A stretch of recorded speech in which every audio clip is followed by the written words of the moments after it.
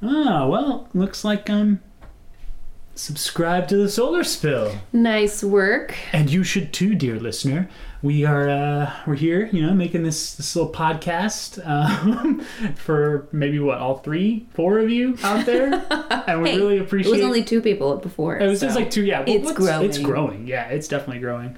And Susanna, I actually before we get into the episode, I wanted to give you a really easy way to decrease your carbon footprint. Oh, great! Because that's what we're talking about today. Yeah, you just lay it on me. Yeah, you just want to walk on fewer coals. Oh my gosh.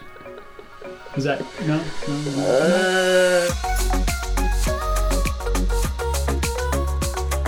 Oh, well, welcome everyone to the Solar Spill. Yes, this week we'll be talking about your carbon footprint. Do you know how much your carbon footprint actually is? Me? Yeah, you. Oh man, I think when I joined Suncommon over a year ago, I took a quiz. There was this really long multi-page quiz that I took, and it spit out some number. Yeah. I don't remember. What does it even mean? Yeah. I mean, it's kind of crazy because I've taken those quizzes too, and I actually don't remember what the number is either. Huh. Okay. So, episode's off to a flying start. Yeah. This is great. Well, it's just tricky because it's so abstract, Yeah, right. Okay, but I've got the average. So the average American person, what do you think their carbon footprint is? It's in tons, right? In tons per year. America, I do know we produce a bunch. I think the most of it. So 9? Yeah, it's up there. Yep, it's 16. Holy moly. 16 tons a year. Yeah. Oh gosh. Of CO2 per person. And a sustainable level, so what the Earth could actually deal with every year would be more like 1 to 3 tons per person a year. Wait, what? So it is, we're way, way more than what the Earth can handle. Oh my lordy. Yeah. Yeah. Okay. So who do you think has the highest per capita carbon footprint in the world? It's got to be us, right? It's got to be the U.S. No? Yes? It depends on what list you look at. But the U.S. and Australia are definitely up there. Australia? Mm-hmm. Huh. Yep. Because they actually have really strong ties to the coal industry because they mine a lot of coal. So a lot of their energy comes from that, which is more carbon intensive than other forms. But U.S. Virgin Islands, Netherlands, Kuwait, they're all up there. Wait, so who would have the lowest then? So the lowest is places like Nepal or Kenya and Ghana. Those are some of the 3 lowest. Is there something that connects? This just feels like a weird group of grouping of countries. What's the difference? What makes these higher or lower? It's really just one thing. It just all comes down to lifestyle. Lifestyle. That's it. Like the Young Thug song, Lifestyle. No? No, okay. Not like that. All right, what do you do in your life? What kind of energy are you expending every day? So exactly like the Young Thug song. That's great. I'm just kidding. It's a great track. I can't understand the chorus. So yeah. So the top 10% richest people in the world, or richest populations in the world, are responsible for almost half of all lifestyle emissions. Oh gosh. And before you say that's not me, I'm not 10% richest, remember that according to Credit Suisse, to be in top 10% of the world's population, you only have to own $68,000 in wealth. Oh, okay. So if you have a house and you own a little bit of it, if you're a couple of years into your mortgage, if you have a car, if you have any savings at all, you probably easily reach that $68,000 threshold and some, especially because the Federal Reserve says that the median American family, so just family in the middle in America, has $81,000 in owned wealth. So just the middle American family already has more than that. Oh my gosh. So that means, quite a few Americans, probably the most Americans, are considered top 10% richest in the world. What is this feeling I'm feeling? It's like a rich guilt, like a feeling as if I've never felt rich before, and I've never felt this guilty before. Yeah, it's real. But when you look at how the rest of the world lives, we are enormously privileged, and we use an enormous amount of energy because of it. Yeah, absolutely. No, this year, I think more than most, I've actually been really feeling my privilege. It's this crazy thing that obviously at time of recording, still weathering a global pandemic and just having the privilege to like work from home and still be able to sustain my family when so many Americans and so many people around the world are not having a good time of this and absolutely will not be able to recover from the impact of this. So yeah, really feeling my privilege here. It's really important to recognize. Yeah, so understanding that probably most of us listening to this podcast are in that bracket that are using a ton of energy. Let's talk a little bit more about where are these emissions coming from? Which is honestly a question you can't ask without me trying to make a poop joke, but like let me do the asking them because seriously, like emissions. Oh my goodness. Where do our emissions come from, Susanna? And what are we counting, I guess, towards our score? Yes. Okay, so the carbon footprint is the measure of greenhouse gases produced by your activities.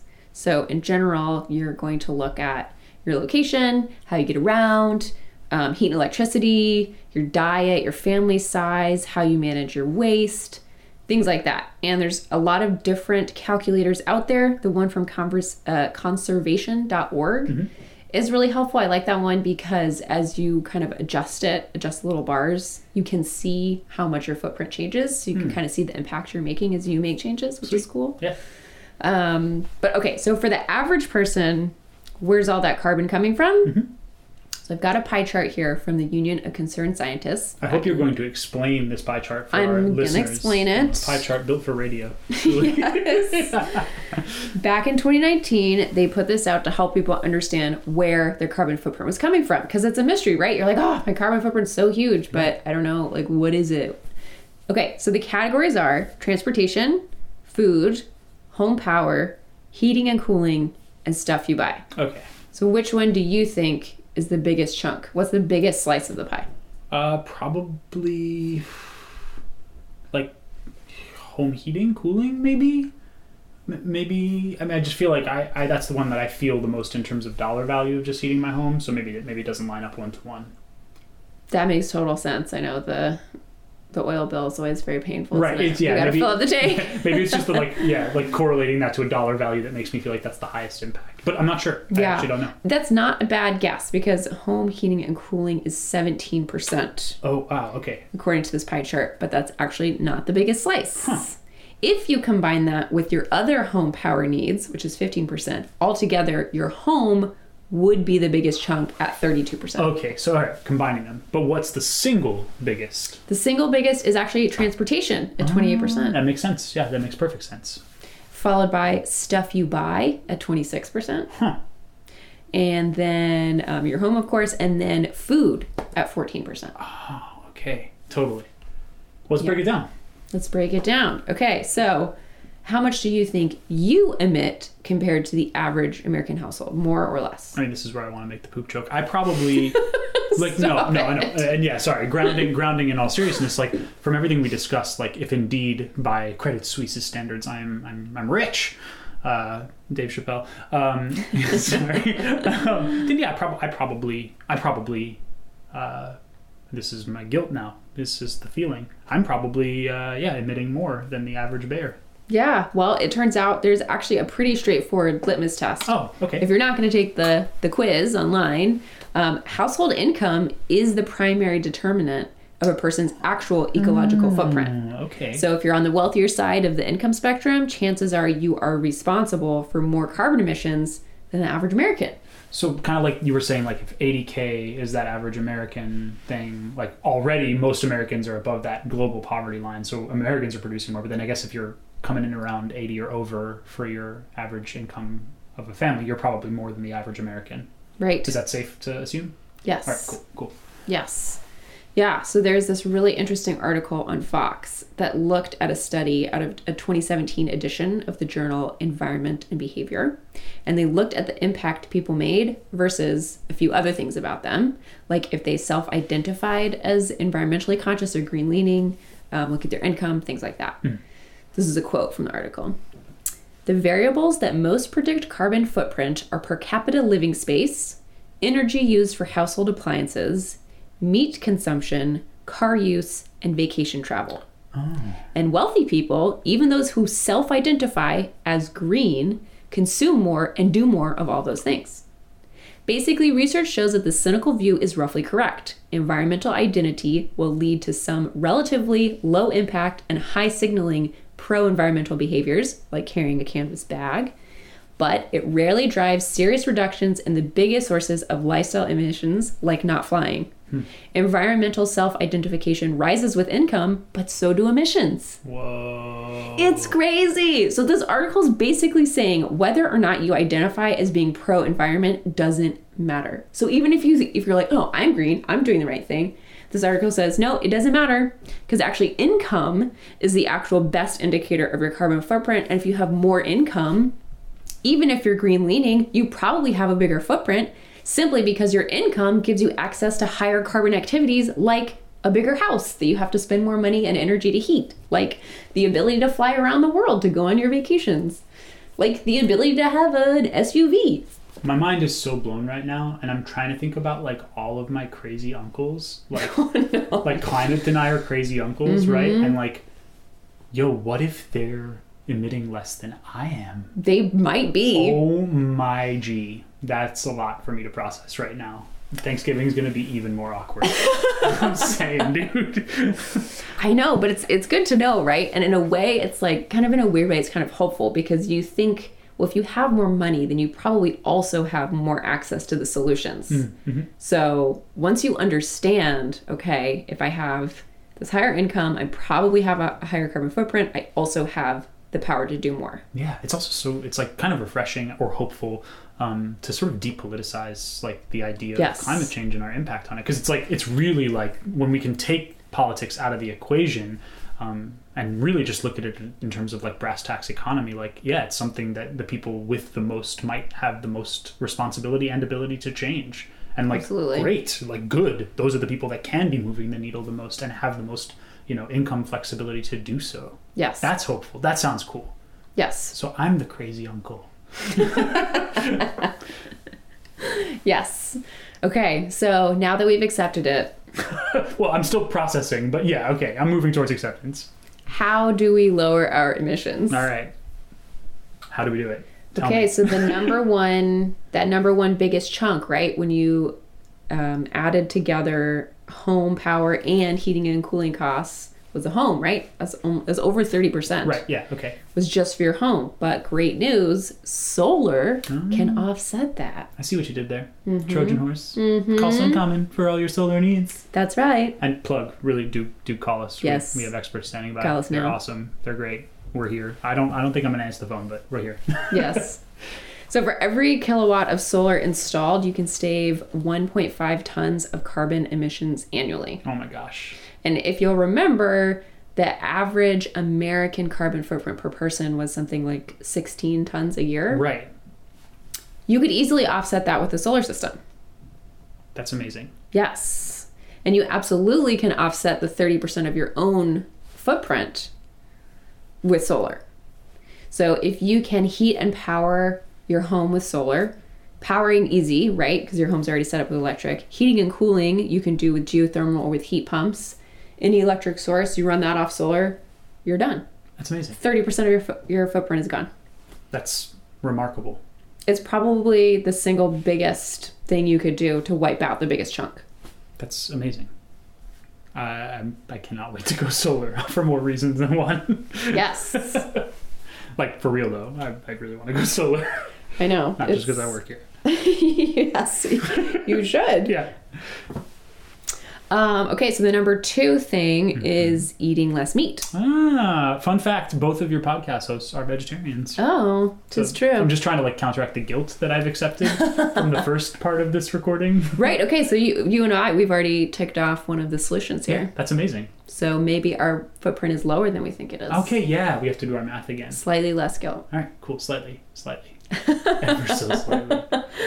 So adopting a plant-rich diet actually has a bigger impact than you think, because the meat industry has a pretty big impact on greenhouse gas emissions just because of how big it is. Right. Globally, raising livestock produces 7.1 gigatons of CO2 equivalent per year. Gigaton. Representing almost 15% of all anthropogenic greenhouse gas emissions, according to Food and Agricultural Organization of the UN. That's a lot. It is so much.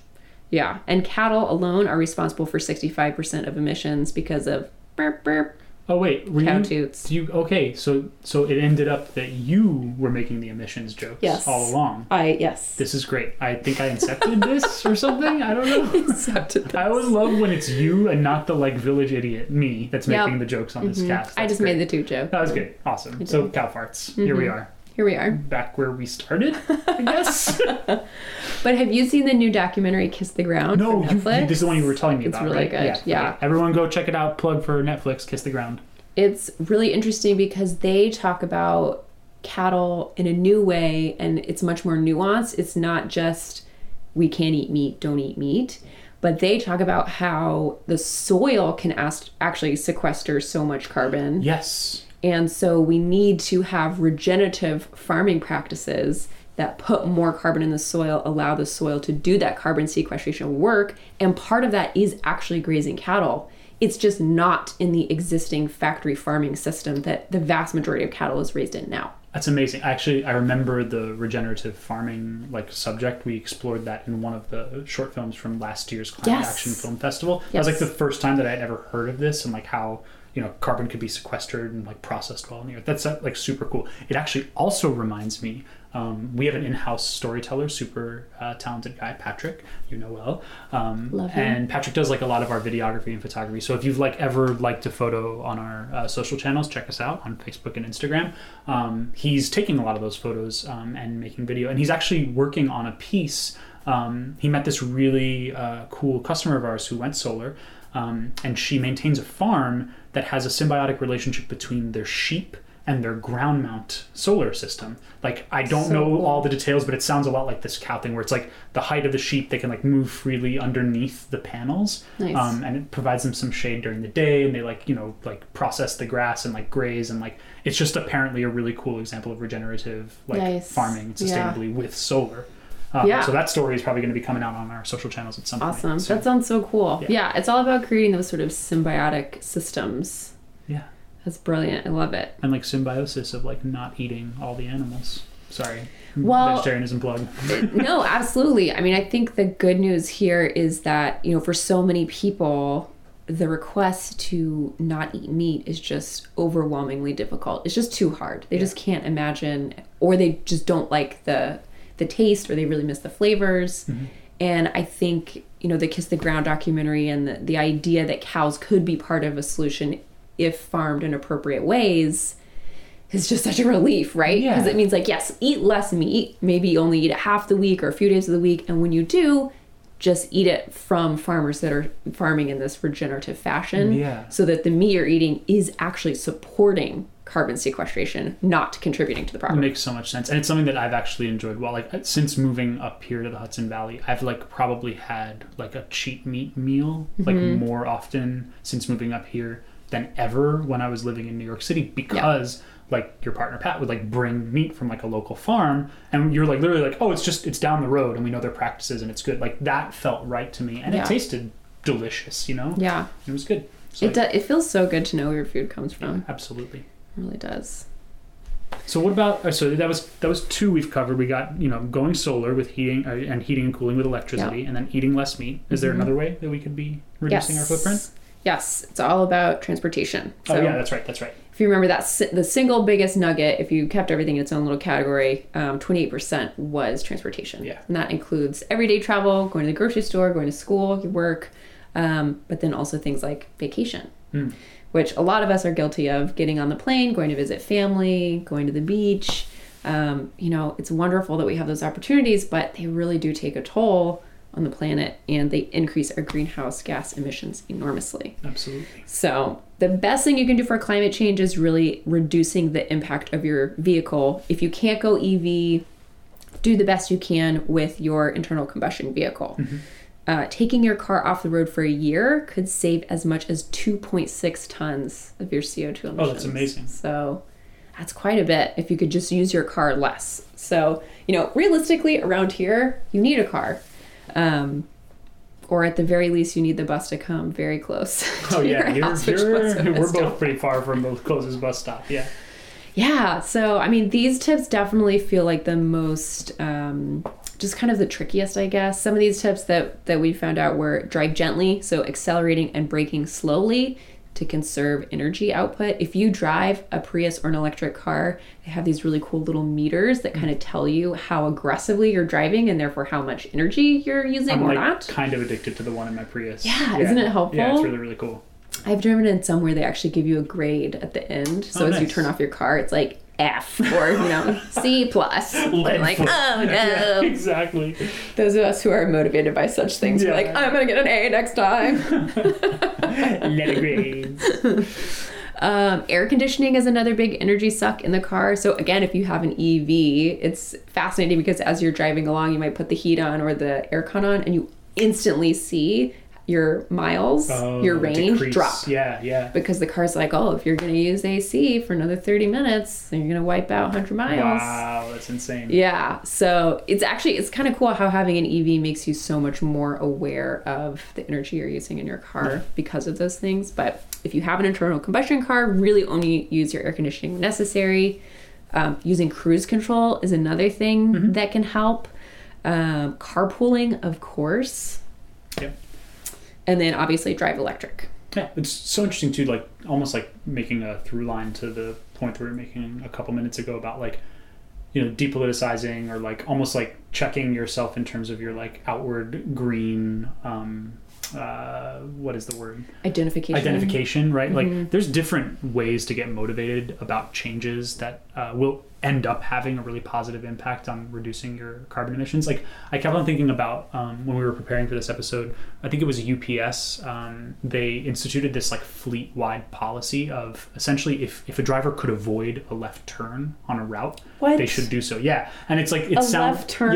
Yeah, exactly. It sounds like that's not going to make a difference. Well, apparently it does. So you have to make 3 rights to make a left. Yeah. What they found was after like a pilot program, you're absolutely right. I think like your brain is like, that doesn't make sense. Like just get me there quickest. Yeah. And then I'm there. Surely that's better. Surely. But apparently just when they were looking at traffic patterns around the United States and especially on their delivery routes, they realized that when the driver would make the left turn, that en masse over like the lifetime of the driver, let's say, over the year of driving, it actually increased idle times and it increased distances driven because the left turn is like a way more ponderous thing for a driver to pull off in the American like road and highway system.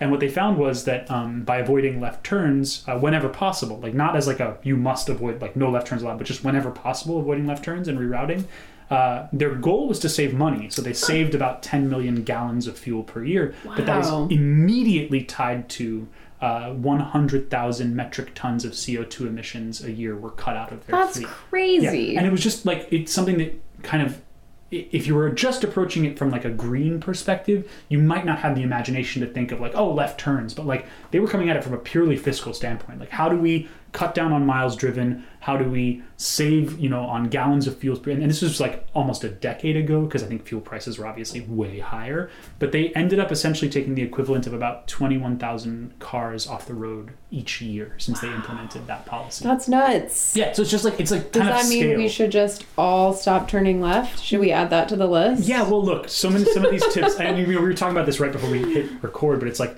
we've got some of these tips are like really achievable, right? And yet you kind of feel like... I mean, keeping your tires pumped up? Yeah, I just sort of wonder, like, is that really even helpful? Well, it's got, like, I guess these things kind of add up, right? Like, it feels like, especially as, like, an individual consumer or an individual, like, family... Like, what difference can I make? Like, you can. It actually rolls up. Like, also, really like hot showers, and I don't want to stop taking them. Well, then, maybe balance those hot showers with the meat you're not eating or whatever. That's right. I don't eat meat. That's my trade. No canapé. I take a hot shower all day.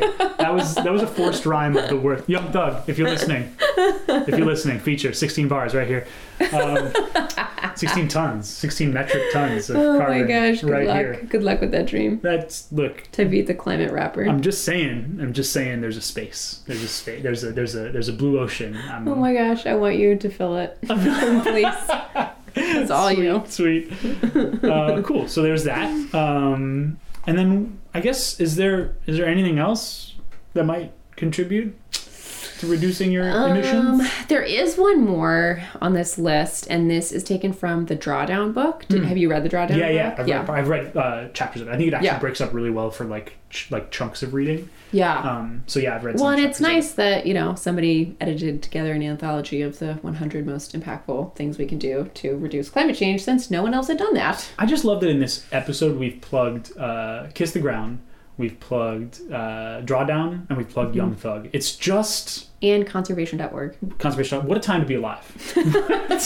These are the only things you need to know. Okay, but the Drawdown book is really good. It is. It's great. And they had definitely some things in there that were controversial, and this was one of them, just having fewer children. So... You dropped that one like an anvil. Yeah. Stop having kids, folks. Yeah. One less person in the world means an average of 16 tons of energy not consumed by them every year. Wow. So, and it's true, like the more people you add, the more they're going to consume. Yeah, so we are overpopulated for sure. Yeah. So, yeah, that one's a little tricky. We both have kids of our own. We do.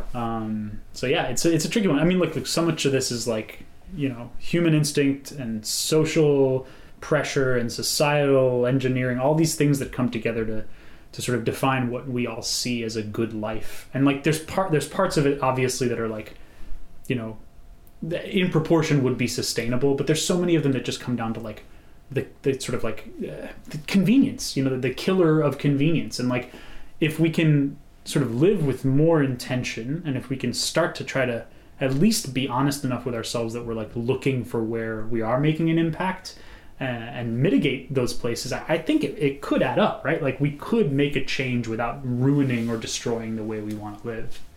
I think it does add up, and I think I think you're right. But the question that I keep coming back to is, I think, well described by the transportation question, because I can't afford an EV right now. I would love for my next car to be an electric minivan. Toyota, please make one. But since that's not around, the next biggest thing I probably could do is bicycle. And I do love cycling. Yeah. And when I lived in more cycling friendly places, for example, I lived in Melbourne for a little while, so cycling friendly. I was able to bike to work every day there on these beautiful bike paths. It was great. Nice. We don't have that kind of infrastructure here.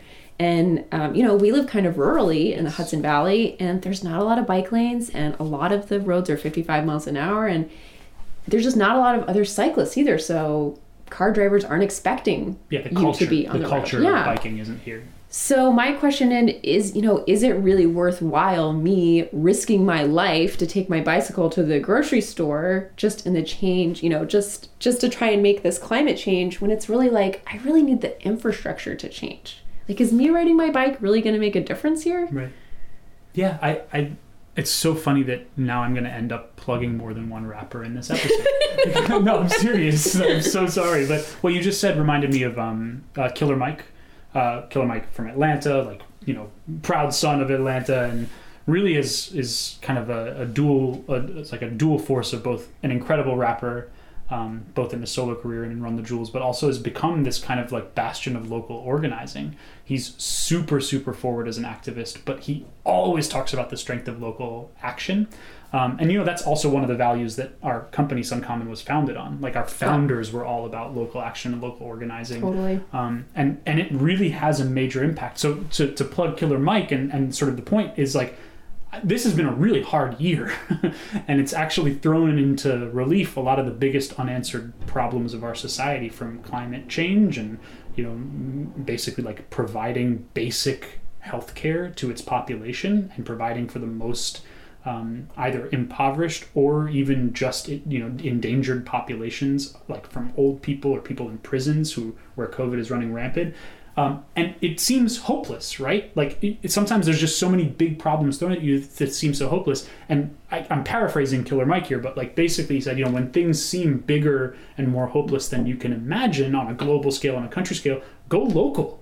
Like talk to your neighbors, learn about the mile or the block around you, and really like link up with the people that you live close to, even if you don't agree with them politically, and see what kind of changes you can agree to making together. Like, you can't cycle to work. I can't cycle to work. But like we live a mile apart and we work at the same office. So when we go back to, you know, working in an office, or maybe when we need to go grocery shopping, like we should carpool.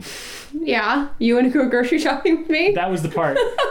Really? Yeah, no. You want to coordinate our schedules to go grocery shopping with me? I don't know if I can handle a scrutinous eye on my grocery. Like, I'm so bad. I'm like that standard dude who can't find anything. My partner. The order of the grocery store does not change. What do you mean you cannot find anything? Dude, it's the same every week. And so, yeah, like my partner would like, you know, go to the grocery store and like get this list of things like XYZ and pick up some cilantro. And so I like came home with all of the things, like a big fresh bundle of parsley, like that feeling is not proud. The same. Yeah, that's not the same at all. I will be reminded of that forever. So yes, the prospect of grocery shopping with you is you didn't horrifying. Smell it? I mean, look, they're pretty different. Oh my gosh! It also says it right on the tag. You know, I am not going to I'm not even going to go back to this horrible dark place that I exist in every day. So yeah, we're going to carpool, and then I'm going to make sure to start at the other end of the supermarket than you. I can't wait. Yeah, that's great. No, thanks, podcast. Look at what you've done to my lifestyle. Okay, but no, on a serious note, I do want to say that I think that, you know, for people who have the appetite to make the lifestyle changes and who have the ability and the, you know, the means, the privilege with to make the changes, I do think that it can be really helpful as a signal and as a way to change society's mind as a whole. Yes, I do agree. Because if you think about how organic food 25, 30 years ago was not in the mainstream, you know, and now Whole Foods is owned by Amazon and you can get organic food in Walmart. Yeah. That's really important. It's a great point because like it's so funny, especially with us and the culture at Sun Common. We're super critical of ourselves. You know, we constantly are like in this debate of like, yeah, we know that going solar is the number one way to cut down emissions as a family or as a home. Let's say like as a home entity, and we know that the science proves it, and we know that that's a really good option. So again, plug if you're ready to go solar or even explore that as an option, like definitely come talk to us if you're in New York or Vermont. But it's the smaller and more subtle things where we're constantly checking ourselves and being like, oh yeah, like I guess like if I like, you know, bring my own bag to the grocery store, like is that signaling or is that like, you know, is it an empty gesture? But I love how you just put it, like signaling still sends a signal, right? And like it's better than the host of other signals that you could be sending with that same energy. So like I really like the way that you put that, Susanna. That was super inspiring. Good, yeah. You know, I think it's important to be the torchbearer if you can be, you know, because then you're carrying the light for other people. Yeah, and using your privilege for good. Yeah, you know, instead of just being lazy and exactly, you know, mindless about it. What a horrible note to end on. You lazy. I'm lazy. Hey, look, we're all lazy. We all get lazy. Hey, at least we don't eat sometimes. meat. Yeah. At least we don't eat meat. At least we don't eat meat. And I guess now we're shopping together. Yikes. And we're both going to go solar. Yeah, we are both going to go solar. That's like half our footprint right there. Oh my gosh, I feel so much better now. Can we podcast every day? Yes. All right, cool. Well, speaking of which, thank you guys so much for tuning in. It's really fun for us to put these things together. Yeah, if you like this, do follow or subscribe because we will be having more fun podcasts in the future. Exactly. And definitely check us out on social. We're Sun Common on Facebook and on Instagram to check out some of the awesome stories that we tell. All right. See you next time, Tav. See you next time, Susanna.